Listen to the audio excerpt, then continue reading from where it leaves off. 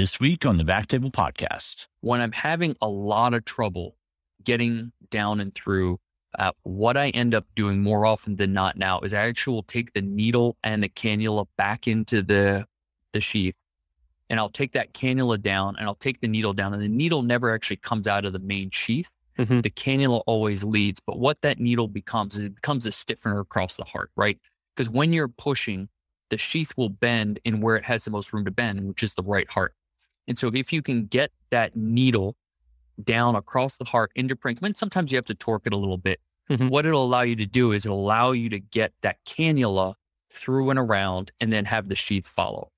And the amount of pushability that you are able to get when you do that, I've been able to get around, almost 180 degree curves that way.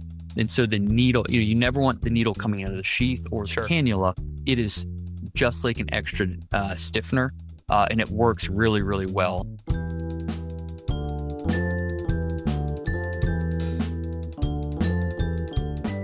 Ladies and gentlemen, welcome to the Backtable Podcast, your source for all things endovascular and minimally invasive. If you are a new listener, welcome. For all of our regular listeners, welcome back and thank you for listening.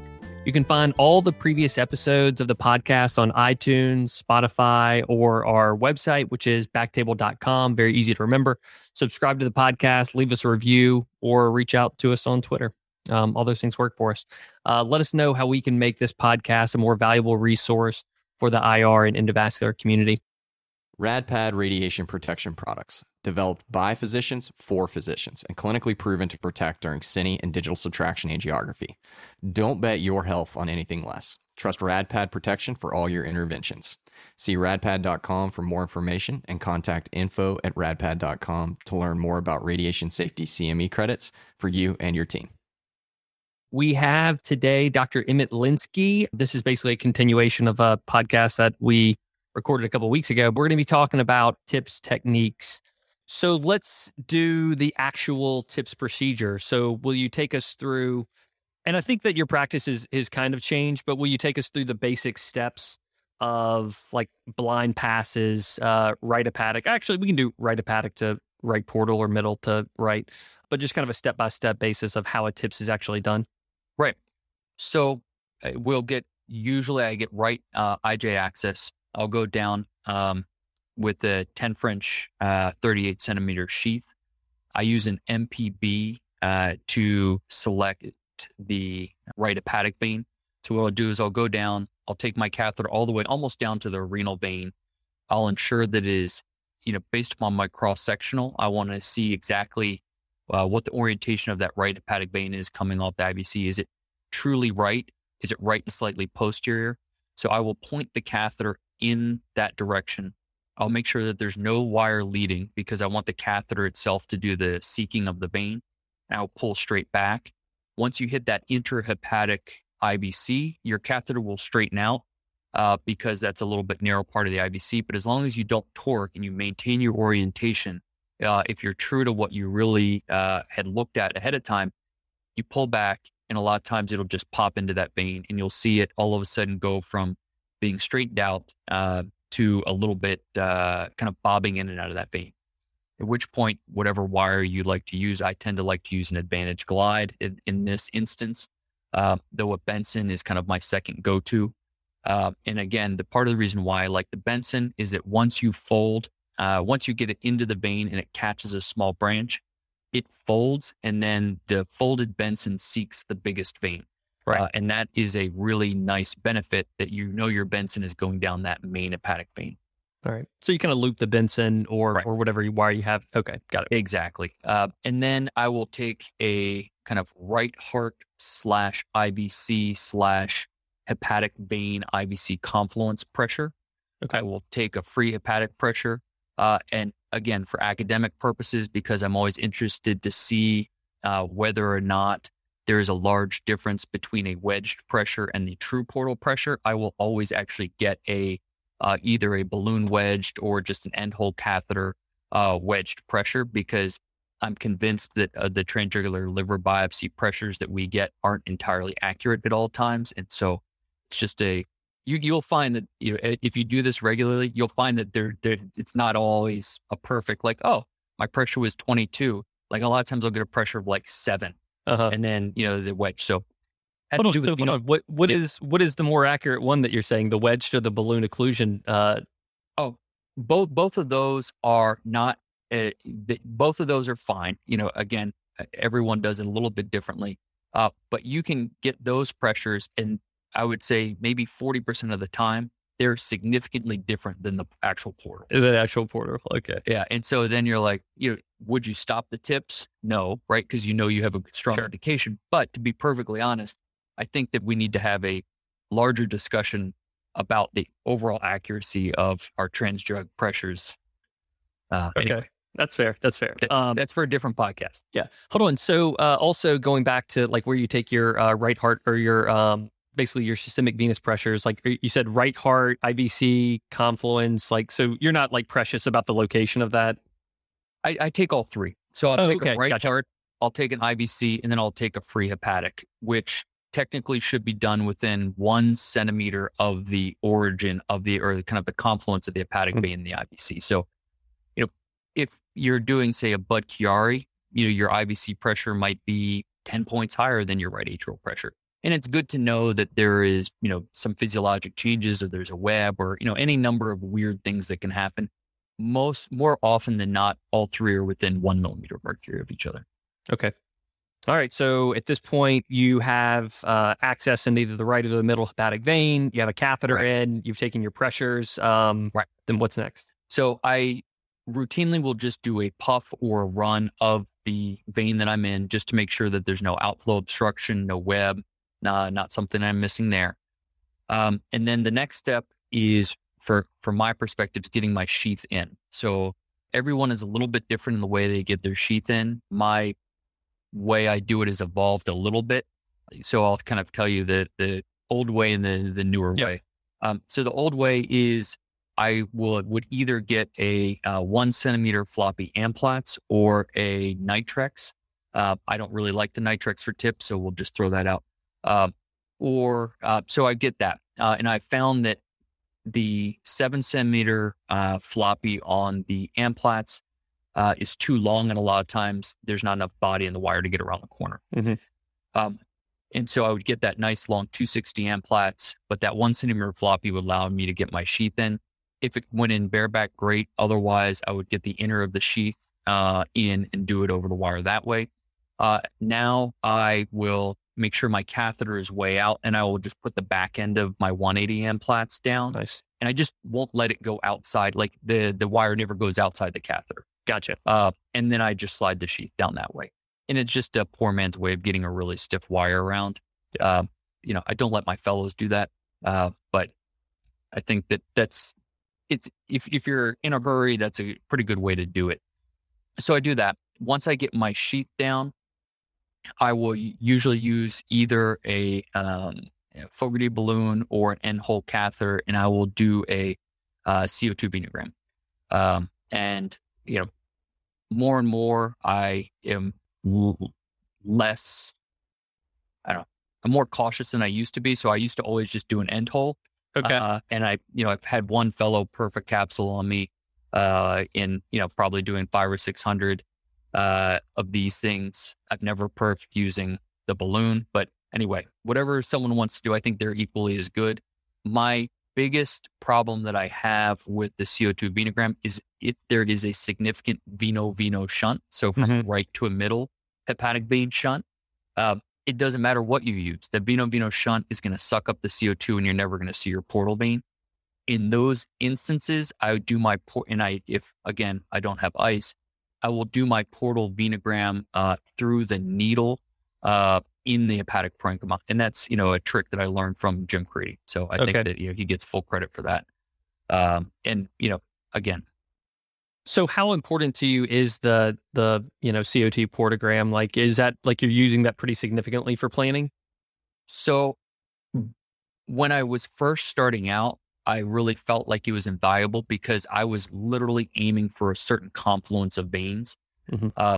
It does not give you a actual spot where you could kind of put an X on your screen and stick your needle in, because when you start adding your needle, the portal vein will usually drop another centimeter or centimeter and a half. But I think that the general location of where you were trying to hit is very important, particularly if it correlates with your cross-sectional imaging. And one of the things that I try to really emphasize with my fellows is being academically honest with yourself, right?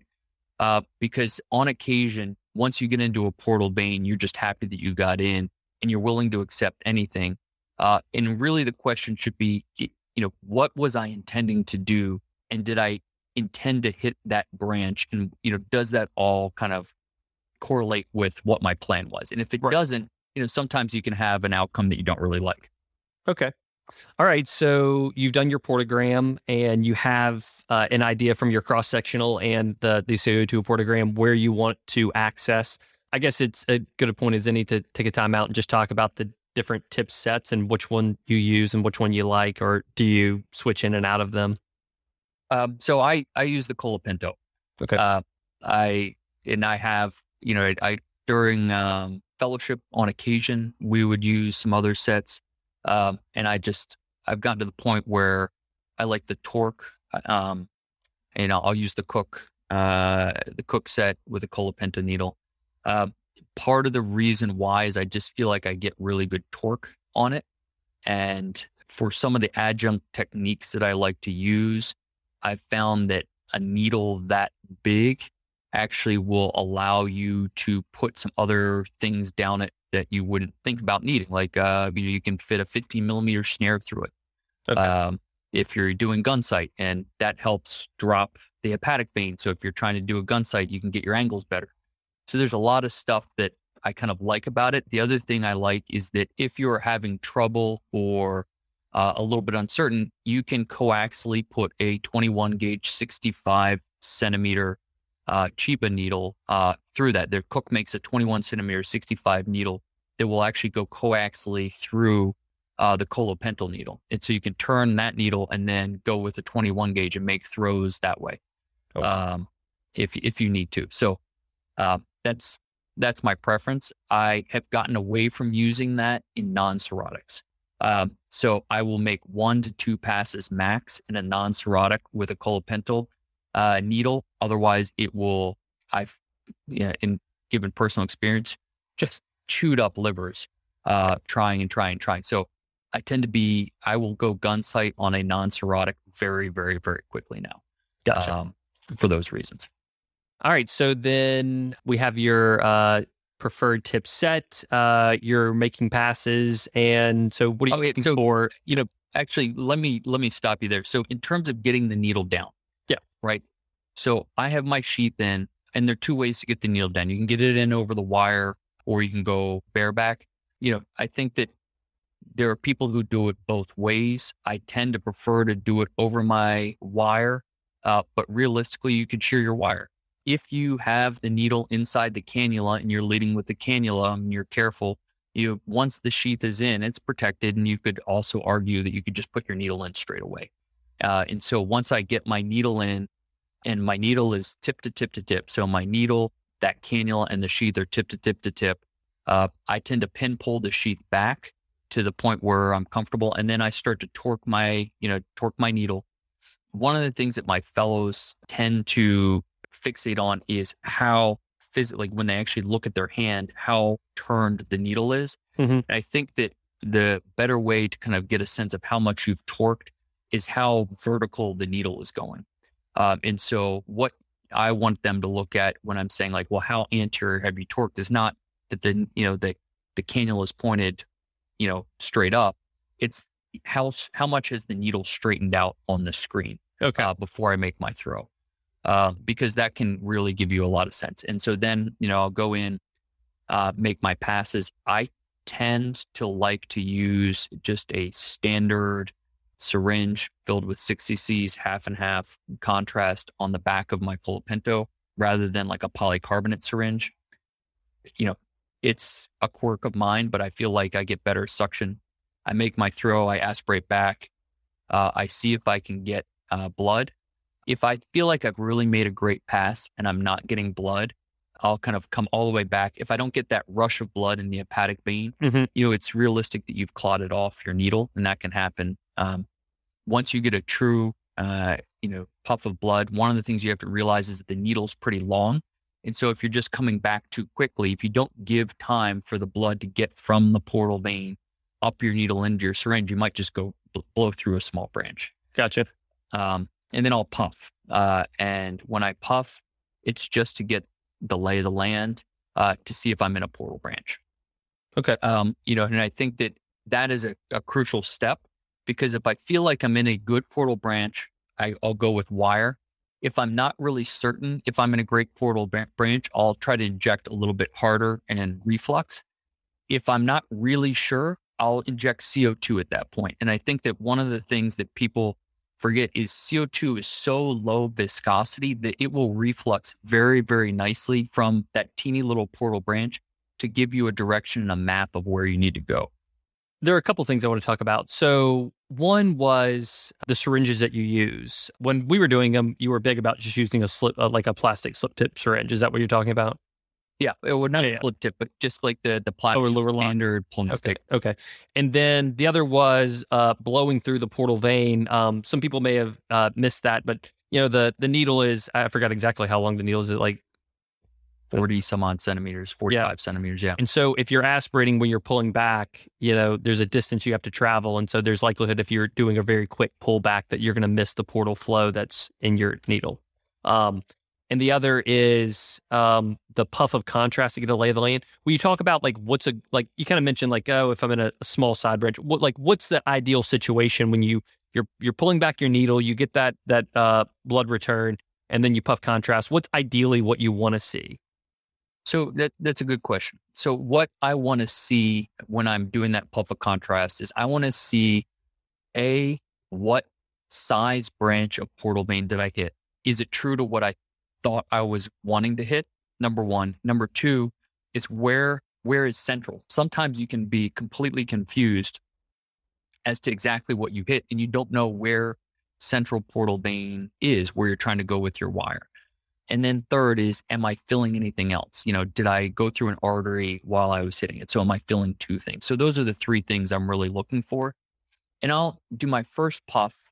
And if everything looks very small and diminutive, like I'm in a tiny little side branch, that's when I'll switch to CO2 to see if maybe I'm really close or I've gone through and through. And the CO2 really gives you a much bigger picture in lay of the land there.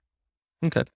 So it seems like you have just CO2 on the ready. So are you guys using like the Commander or just have some CO2? Okay. Right. So we use the Commander. Yeah. So all your tips, you got CO2 prepped and ready. Right. So once you've accessed, will you talk about accessing to central versus accessing peripheral? Like where's your optimal access site for the portal system? So again, everyone's a little bit different here. And I think there are a number of right answers. I tend to like to access the confluence of the posterior right portal vein and kind of the anterior right portal vein. So that would be my perfect spot. Now, everyone's a little bit different. Part of the reason why I like that is that if my ring is going to kind of land just inside kind of that right portal, then my uncovered will extend. And if I'm lucky, even my uncovered won't necessarily cover up the left. Okay. On occasion, if I'm going with like a really small tips, my little old ladies, I actually like to access a little bit more central, which gives me a little bit more of a vertical tips. And I can, fortunately dilate that only up to 6, and it'll stay open. The curve of the tips, if you're not going to open it up all the way up to 8, the more curve it has in it, the higher chance that when you don't open it up all the way, it's going to thrombose pretty quickly. Okay. All right. So now that you've got a suitable access site, like say you access in that perfect location where the anterior and posterior branches of the right portal vein confluence in. What are the next things that you do? And because this can kind of be like a difficult point in that you're in, you've got a reasonable lay of the land. And so getting your wire and sheath into the portal system can sometimes be a tricky part of the procedure. Right. So the next thing I do is, you have to decide what wire you're going to go with. And, Usually I'll go with 1 or 2 wires. My go-to right now, and that I've been doing for a while, is I'll use an Advantage wire. One of the risks of the Advantage is that your needle tip can, shear off the tip of the wire. And it has happened to me. I had a fellow, where that's happened. And, we end up having to snare it, yada, yada. But I think for the most part, it gives you some good body.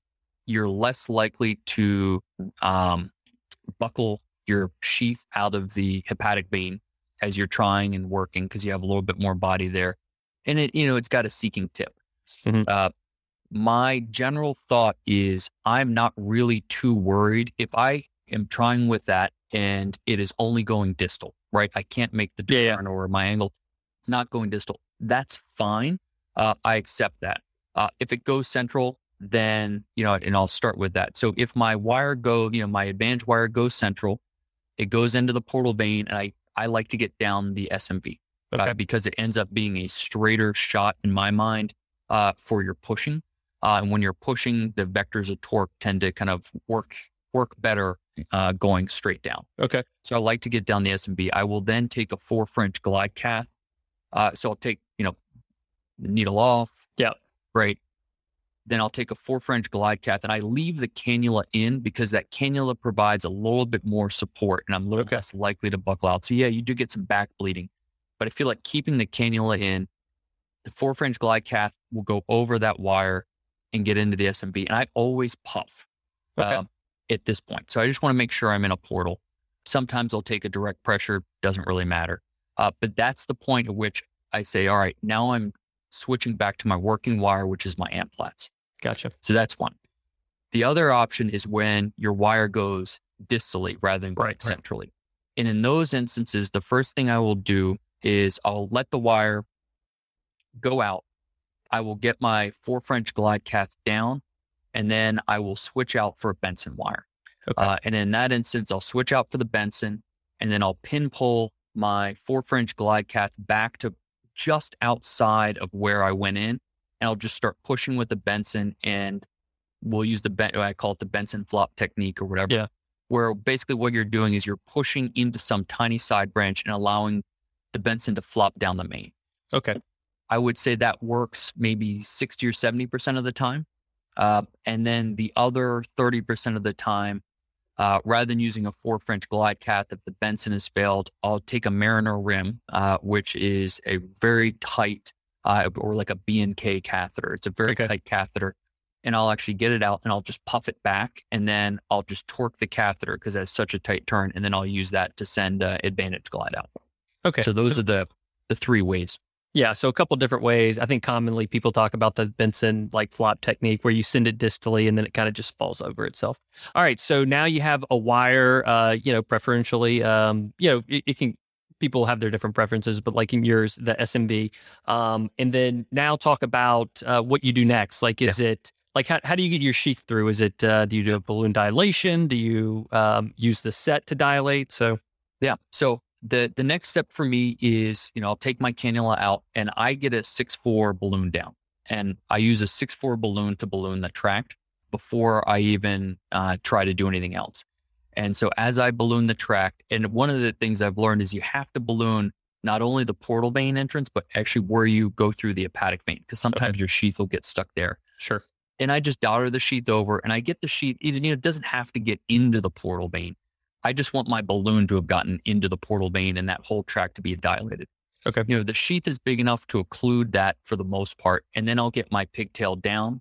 Once the pigtail is down, I'll actually back my sheath out back into the hepatic vein and do my dual run. So I'll do my dual run, through the pigtail and through the sheath.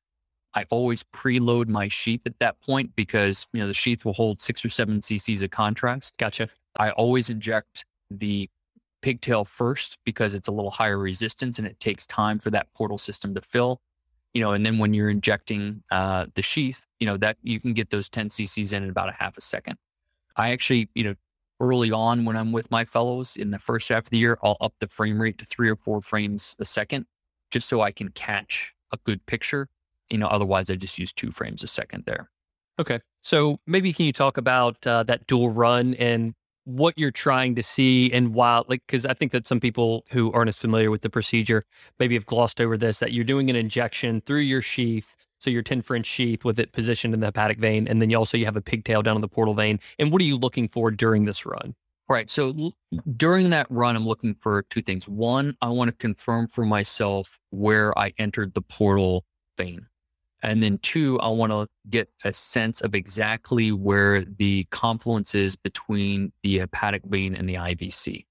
And then because I'm using a marking pigtail, what the purpose of that is to get a sense of how long of a tips I need. And so I am measuring, usually I'll come in about a 0.5 centimeter from where I think I entered the portal vein, and I'll measure back to right at the hepatic vein IVC confluence. And so sometimes it'll be 5, 6, 7 centimeters. And that's, so I can know how long of a Viator stent I need. So that's the purpose of the dual run. Most tips are formed with the Viator stent. And what is unique about the Viator stent is a partially covered, partially uncovered stent. There are 2 centimeters at the end, at the portal end of the Viator stent that are uncovered, followed by a variable length of covered Viator stent that goes through the parenchyma of the liver and into the hepatic vein. And so what you're trying to do is ideally you're trying to leave the uncovered portion in your portal system and have the covered portion along the parenchymal tract and extending into the hepatic vein. Some people like to go to the hepatic vein confluence. Some people like to go into the IVC. I think part of the reason why I try to leave it right at the IVC hepatic vein confluence is that my transplant surgeons prefer that. They would rather have me declot the tips than have me leave it too long and have problems with cross clamping or dealing with the tips. Every place is different. I acknowledge that my patency rates will probably be lower, and I probably will have to extend a stent more often or have to plasty because of that. But that's something that has been worked out over years. Sure. So the trade-off is landing your stent a little short in the hepatic vein, less issue with surgery on the back end, but oftentimes it includes like maybe you have to go tune it up or extend the stent versus like some people will just like hang it in the IVC, in which case it creates a little bit of an issue for your surgeons on the back end, right? I mean, that's kind of the trade-off. Yeah. So once I've done my dual run, the next step that you have to realize is that you know what stent you need, but your sheath is not in the portal vein. Right. And so one of the things, and I've seen tips placed into the hepatic vein accidentally because the sheath wasn't down. So I refuse to open my tip stent until my sheath is down. And it's just kind of like warding off evil spirits type thing. Okay. Fair enough. So the next step is getting your sheath down. And this early on was the cause of some of my longest tips. And so there are kind of 2 or 3 ways that I try to get my sheath down. So I have my 6 millimeter track that I've already created. Mm-hmm. I would say 80% of the time I can just put the inner cannula, the inner dilator of the sheath in, and the sheath will go down. And I would say that that's what I use most of the time. On occasion, I'll need to get the balloon back down and I'll just daughter the sheath over the balloon. Sometimes I'll need to up the balloon size to an 8. Okay. That's fine. When I'm having a lot of trouble getting down and through, what I end up doing more often than not now is I actually will take the needle and the cannula back into the sheath, and I'll take that cannula down and I'll take the needle down, and the needle never actually comes out of the main sheath. Mm-hmm. The cannula always leads, but what that needle becomes is it becomes a stiffener across the heart, right? Because when you're pushing, the sheath will bend in where it has the most room to bend, which is the right heart. And so if you can get that needle down across the heart into parenchyma, sometimes you have to torque it a little bit. Mm-hmm. What it'll allow you to do is it'll allow you to get that cannula through and around and then have the sheath follow. And the amount of pushability that you're able to get when you do that, I've been able to get around, almost 180-degree curves that way. And so the needle, you never want the needle coming out of the sheath or the cannula. It is just like an extra stiffener, and it works really, really well. And, on occasion I go back and forth saying, I'm just going to do that every time. But I think that, getting that in and, some of the back bleeding that you get, it makes it not worth it. Okay, that's fair. I don't know if I've ever heard this before, but I heard that the system, like when they build the tip sets, that's actually how they intend on people using it. Like you dilate over the needle using the cannula. Is that I don't know if that's true or not. Right. I mean, and if you think about it, it makes perfect sense. Like, the part of the thought is you have your needle in, you get your wire down, and the needle is in the vein, and so that cannula is designed to actually just slip over that, and you can actually, because I kind of learned this other way, I never really did it that way, but it makes perfect sense. You have great pushability over that needle, and you can get things to do. You get pushability that you never even imagined before. Yeah. All right. So now that, and I will say that, like, it's funny that you said that's sometimes the longest part of the procedure. I think most of the time what people associate with the longest part of the procedure is actually getting access into the portal. But I think this can also be like a sticking point where like the tips bogs down. So I forgot at this point, have you taken pressures at this point before you've dilated?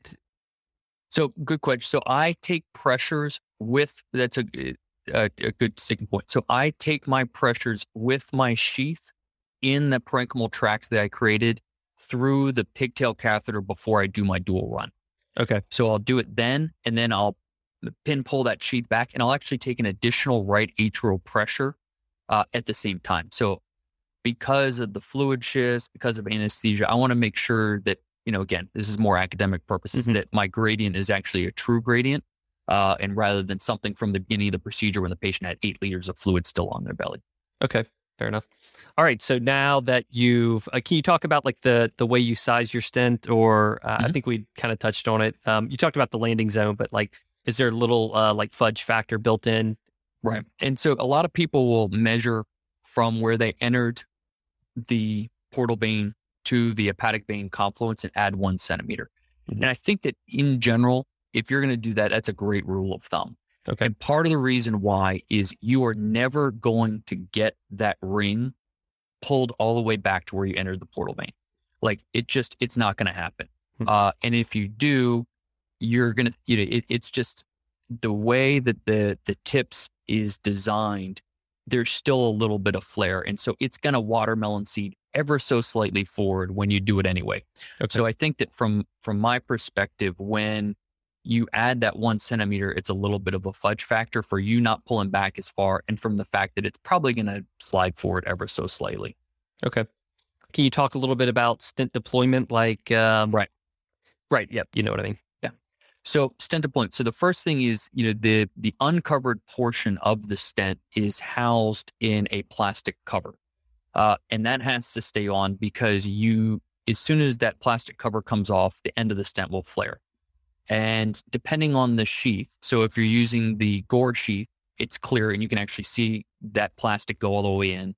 If you're using the Cook sheath, a lot of times it'll push in, catch, and then push in a little bit further. And there's a little black line to help you know that you went that far. Then you push your tips stent all the way in. And I ended up going tip to tip with my sheath, which is well into the portal vein. And then, everyone's a little bit different. I end up then, once the tips is in relatively good position, maybe 2 to 3 centimeters deeper than I would like it, I unsheath the stent, which will then allow the uncovered end to expand. And then I pull my sheath actually all the way back to the right atrium. And so it's completely out of the way. And then now I just have my tip stent, which is too deep, opened up. And then I pull back under fluoro and I watch that ring come back to where I entered the portal vein. Okay. And one of the important things is that because you do all your runs on breath hold, if you're trying to think of a landmark, it's better to have your anesthesiologist hold respirations while you're pulling the stent back, because then you're going to get an apples to apples comparison of where you really want your ring to be. That's an important thing, because what otherwise happens is you're going to leave your stent about 1 centimeter forward compared to where you thought you did. So I do that. I pull. Sometimes if you're looking really carefully, you'll see the ring narrow down a little bit. I think that that's often a good sign. And again, now that I use ice, I actually pull it back under ice, and it's really fun to watch because you can, see exactly. it's visually just very, very fun to see. Anyway, I'm sure we'll get into that later. Yeah. Is there, like, can you describe, like, there's a tactile sensation also when you catch on the parenchyma? Right. So at first it's, as you're pulling back the tips, it's hard to get it going, right? Mhm. So you pull back, it's hard to get going. And then all of a sudden it starts to slide. And then as you pull back and you start to catch, it becomes very difficult to pull. And usually what I'll do is I'll kind of cinch it in there and I'll give it one more gentle tug to kind of get a little bit more in. And now I don't know if there's a real change, but in my mind, there was a change that once they went to the controlled expansion stent, I feel like I want to have a little bit additional back tension on the tip. So I actually hold a little bit of back tension while I deploy it. Okay. And I feel like that allows the back end of the tips when it catches on the hepatic vein to be a little bit more true. I think that might be a little bit of hocus pocus, but that's what I end up doing. Okay. And then once the tips is deployed, you pin pull your stent casing out. And then more often than not, depending on the patient, depending on what their gradient was, I'll actually balloon to 6 because I already have the balloon ready. And I'll just take a pressure to get a sense of where I sit. And if I balloon to 6 and, I recognize that that's not what the stent is going to kind of grow to. It's usually 8 to 10. Controlled expansion means it can be 8, 9, or 10, depending on what you balloon it to. But if I only have a 6 millimeter tract, it gives me a sense of how much room I have as I dilate. And so what I'll do is I'll balloon to 6, take pressures. If my gradient is, say, 9, then before you get into that, I wanted to lay the groundwork for the gradients and what your goals are here, because it's easy to there's a lot of built-in knowledge there. You're right. There's a lot of literature out there looking at gradients. And some of the older literature suggested that the lower the gradient, the better things would work.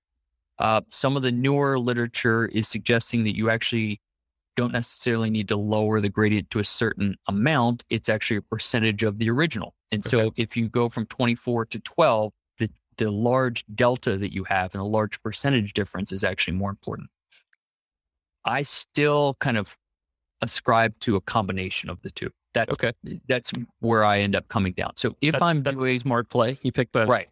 Both are if I'm doing ascites, I love to have the people between 6 and 8 millimeters of mercury gradient. That's where I like to go. Mm-hmm. If I'm doing it for a bleed, I love to have them less than 10.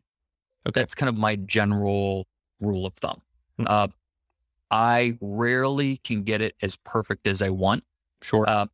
I have found that the smaller you are, the more increase in right heart pressure that you're going to get. And they can probably deal with a 6 or 7 millimeter tips rather than 8, 9, or 10.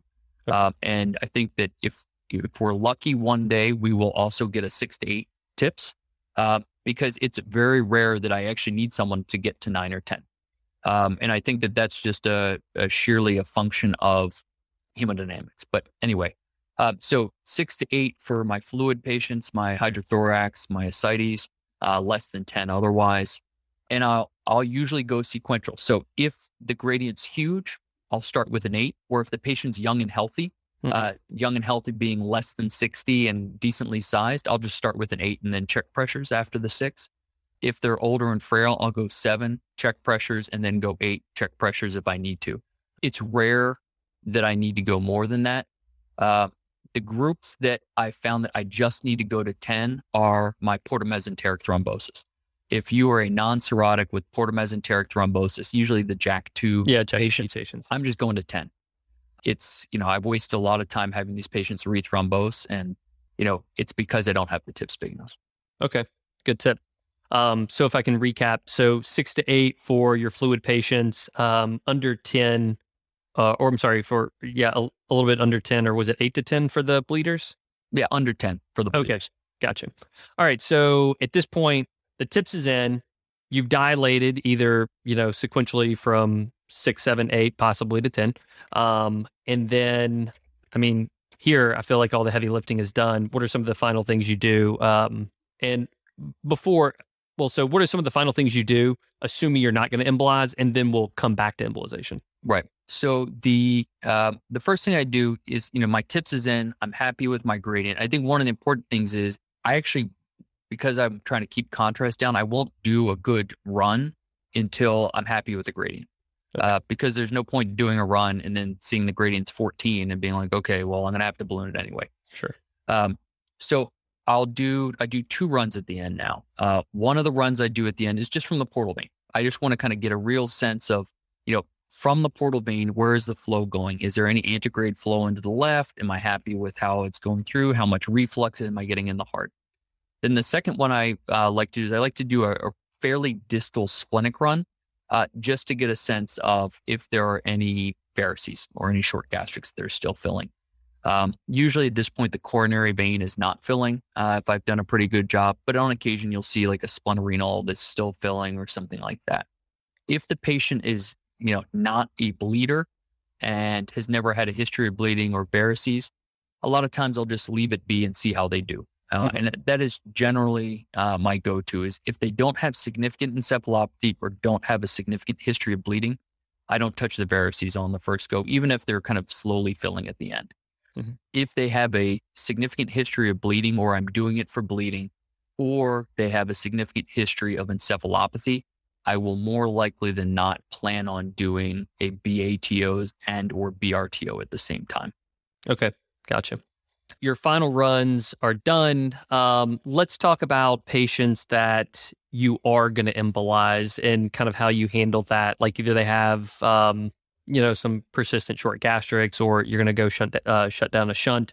What's your technique for that, and what do you use for embolic? In the end, I haven't really settled on anything great. Mm-hmm. In a perfect world, what I would really like to do is sclerose all these varices. And so if I can get a good seal and I can get my sclerosant to stay, or I think I can get my sclerosant to stay, I'll go up, I'll put a Fogarty balloon up into the varix. I will embolize it with a combination of sclerosant, Lipiodol, gel foam. Everyone does something a little bit different. I tend to like to add a little gel foam because it's pretty thrombotic. And I feel like it gives me a little bit more of a pasty feeling and it slows things down. And then with the Fogarty still up, I will then coil behind it. Okay. So through my Fogarty balloon, I'll, put a coil pack in to the varix. And I found that it's the Azure CXs, the 035 Azure CXs will go through quite nicely. Mm-hmm. Otherwise, if things aren't going well, then I'll use a microcatheter out the end of the Fogarty and go with a microcatheter.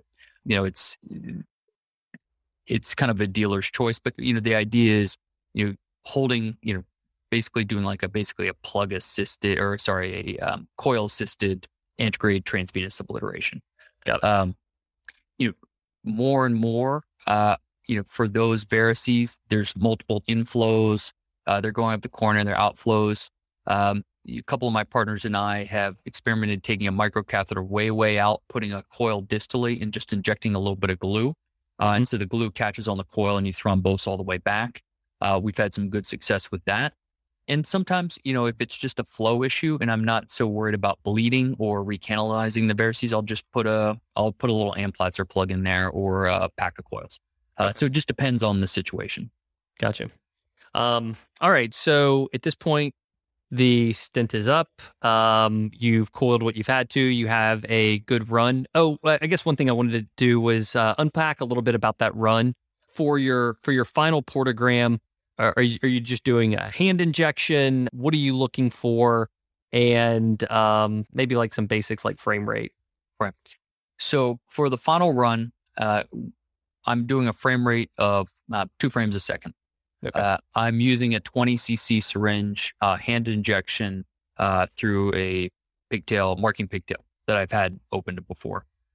The things that I'm looking for there are, one, filling of any varices, but secondarily, really what I'm looking for is what is the flow dynamic of the blood going into the liver? Is there antegrade flow into the left? Is there antegrade and then kind of reverse flow into the left? Is there any flow into the right? And part of that is not so much for when I'm done, because I'm happy with my gradient. I'm going to accept it, whatever it looks like. Mm-hmm. But really what it informs on is when I get the follow-up ultrasound, I often will get a reading of antegrade flow in the left portal vein, sign of TIPS dysfunction. And I can go back and look at my run, and I see on my run that there was antegrade flow in the left, and I was actually quite happy with it.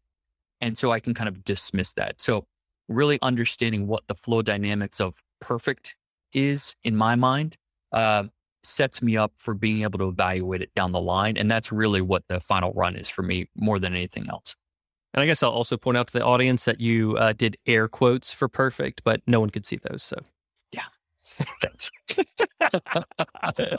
All right. So now the TIPS is done. So let's talk follow up and or really post procedural care.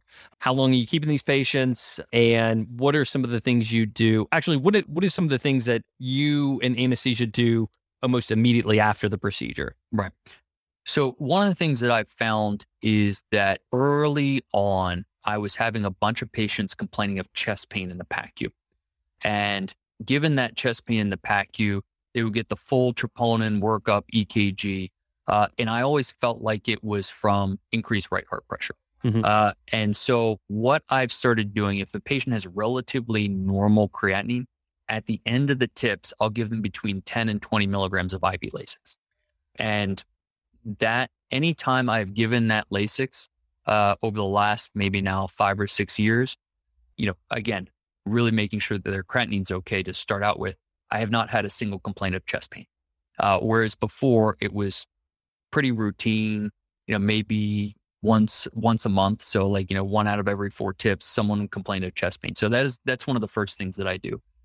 And I think that that makes a lot of sense to me, and it saved me a lot of heartache of doing these cardiac workups that were effectively worthless. Patient always has to stay overnight. They go up to PACU. I generally like to start patients on lactulose after they've had their first meal. So they wake up, they go upstairs. I make sure they're on their lactulose. I keep them on their home diuretic regimen, barring any problems with kidneys that I'm worried about.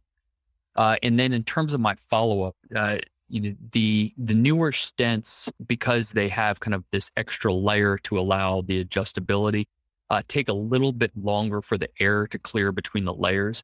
Okay. And so what I do is I set my patients up for a 2-week ultrasound, labs, and clinic visit. And so the thought being they can come get their ultrasound, they get their labs kind of that same day, I get the results, and they see me in clinic all at the same time. And, if I'm worried about encephalopathy in those patients, I tell them before they leave that I'm not worried about encephalopathy on day 1 or 2. I'm worried about encephalopathy on kind of day 3, 4, and 5. Okay. And so I want them having 3 bowel movements a day. And I speak to their spouse pretty extensively about this, not only in clinic ahead of time, but also on discharge. I institute lactulose on everybody. I write Xifaxan for everybody. Now, it doesn't always get covered. And I tell them, if you're going to get a bill for $800 to get it, don't fill it. Sure. But if you can get it for $40, the Xifaxan is a wonderful pill that you can take once, twice a day, and really prevent the encephalopathy. And that's in addition to the lactulose. They both. Right. Okay. In a perfect world, I would be able to start everyone on Xifaxan. And if they failed Xifaxan, I would go over to lactulose. The problem is that it's too expensive. Yeah. And it would be a great study, right? To randomize people to lactulose, Xifaxan, or nothing and see if they had it. So anyway, I write for that. I talk to the patients extensively, and if they live alone, we will call them every day during the first week. Mm-hmm. And that is just to get a sense of, are they having any signs of encephalopathy? Are they confused? Are they having their bowel movements? Are they taking their lactulose? Otherwise, usually I'll just have my NP check in at the end of the first week, knowing that the clinic visit at 2 weeks will really let me see if they're passing the eye test. If you're a little bit limited on resources, I think the 2-week visit's a little early, and you could bump it out, maybe get the labs and the ultrasound at 2 weeks and then see them at 1 month. And at 1 month, I want to see a decrease in ascites, but I would not expect it to go away altogether at 1 month. I'm looking for lower extremity edema at 1 month. I am looking to see how the patient's creatinine is done, how their bili is done. And then generally, more and more, I'm interested in their overall nutritional status because that tends to be a good harbinger of how they're going to do long term. And so if I talk to the patient and they've gained weight, or I see a little bit more fullness in their face, but they still have ascites, it'll go away. If they still look gaunt and thin and they don't feel a lot better, then I'm starting to be concerned that, either the tips thrombosed in the meantime, or I didn't open it up enough, or I need to increase the diuretics a little bit. They still have portal hypertension that is, causing their lack of appetite. And the other concern sometimes is that the patient's still drinking. Sure. And I tell people, look, if you are still having ascites, I'm going to assume I did something wrong. But if you are drinking, it will kill you and the tips won't work. And, I probably have 6 or 7 patients who, I revised the tips. They swore up and down they weren't drinking. And then eventually we found out that they were. And that's why. So, it's always, you have to remember that if there's continued insult to the liver, sometimes what you're doing not only won't help, it'll make things worse. Sure. So there's a lot there to talk about and like the follow-up. But one of the things I wanted to touch on is that 2-week ultrasound. Any decisions being made off of that, or you're just using that as your baseline for an ultrasound moving forward? Right. So I'm using it as a baseline. Again, my assumption is that I left the tips pretty close to perfect. And if I only dilated it to 6 or 7, I want to see. I want to know, is there a kink? And I'm actually looking at the pictures rather than the read. Sure. More than anything. Sometimes you can see a kink in the tips because you just didn't open it up enough. Okay. So that's the one thing. But at the 8, 9, 10 level, it's just a baseline, to be perfectly honest with you. And I think that it is, if you get it too early, I've had my hepatology team, if I'm doing a tips on an inpatient, will always get an ultrasound the next day. And my residents will always read it as thrombosed. Yeah. And, try as I might, and trying to convince them that there is air shadowing, they're like, no. It's no, it's down. yeah. Well, that's helpful. One of the other things that I wanted to just pause and recognize was how important it is to counsel not just your patient, but also like any caretaker or spouse.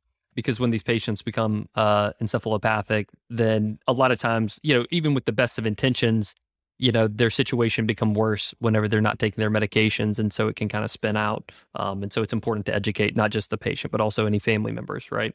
Right. And I think that what I've done, and maybe this was since you've left, is that of all of the problems I have, and if anyone has a knock against us as IRs, is that when we cause a problem, we don't really sit there and fix it.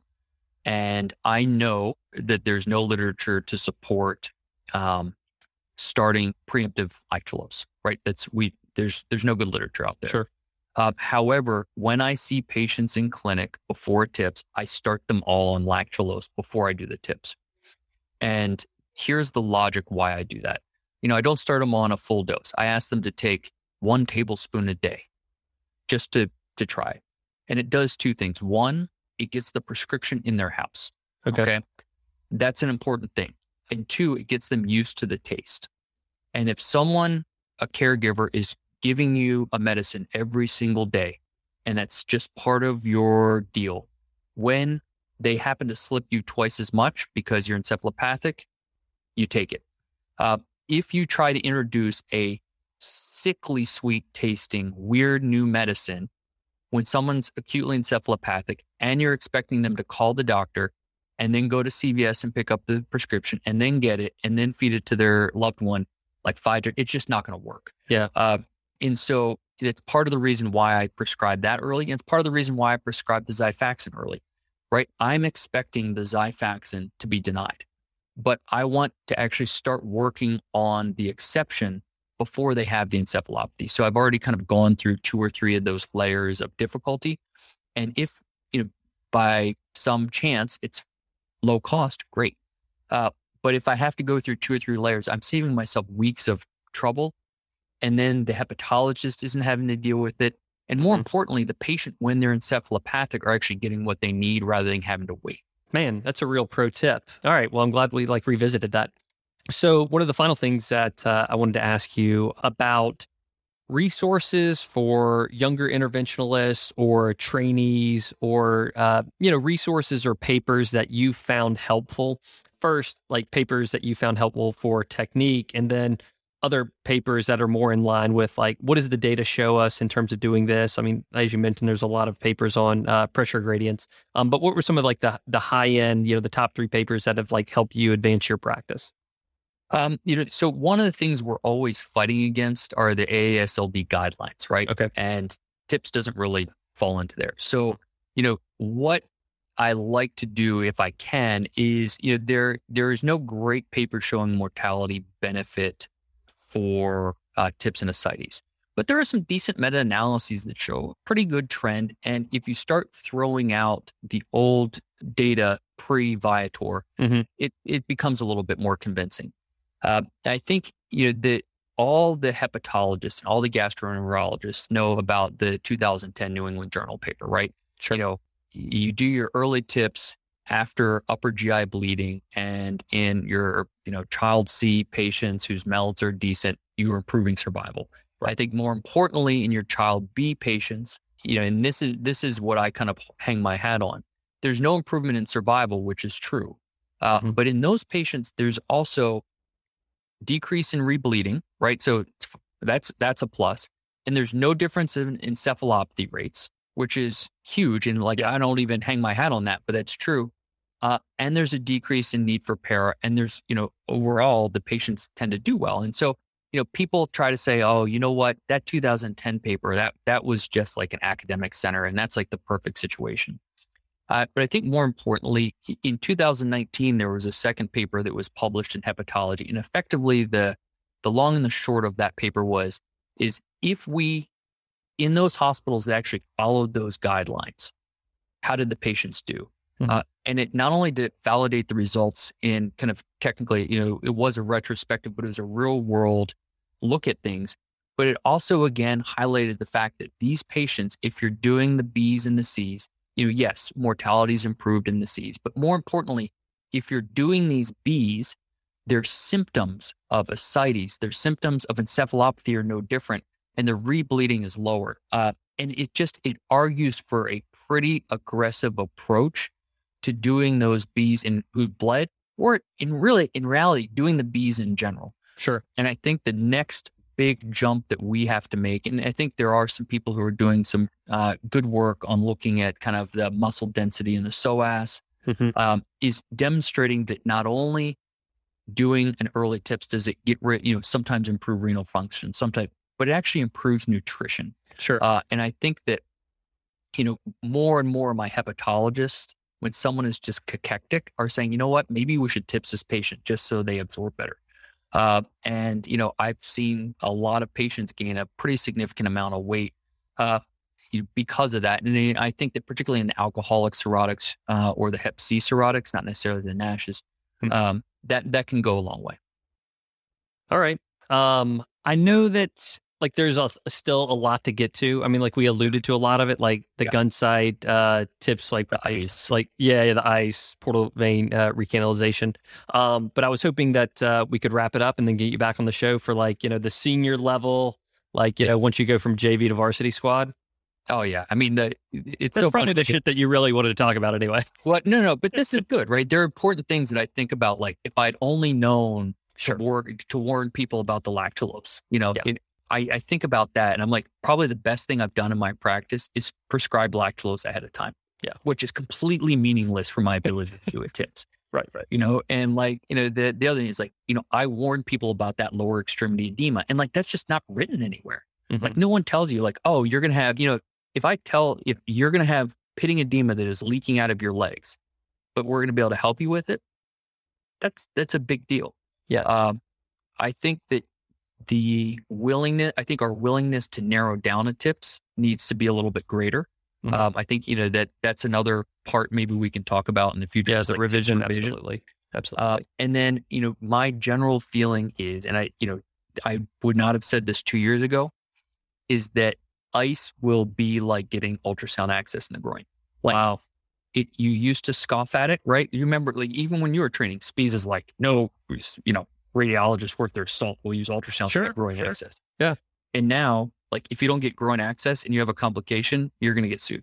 Right. Right. Everyone's looking like, how'd you get access? Yeah. Absolutely. And, using the ice, it's like from the ability to select the correct hepatic vein, like every single time, from the ability to access the hepatic vein. Yeah. Right. Like you try getting into a middle hepatic vein.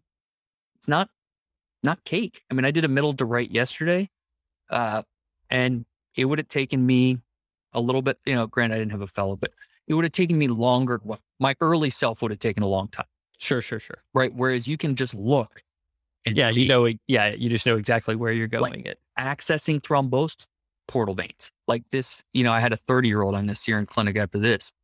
Her entire portal mesenteric system was out. I did a direct stick, single stick, TIPS thrombolysis like an hour and a half. Wow. Because of ice. Yeah. When you pull it back, you can actually literally watch the uncovered portion slide back. Yeah. You can actually see exactly where the confluence is and where your measurement is perfect. And so all those little things that like make it from good to great happen with ice. And again, it's just fewer sticks. And you just know, you're like I looked at it yesterday and I looked at the right and I looked for right portal. There wasn't any. And I didn't even make a single pass on the right. Whereas I might have spent hours before. Right. Yes. Right. And instead I go middle to right and it's a single stick, or maybe two, but like that's the sort of thing that ice gives you. But it takes time. And unfortunately I found that like,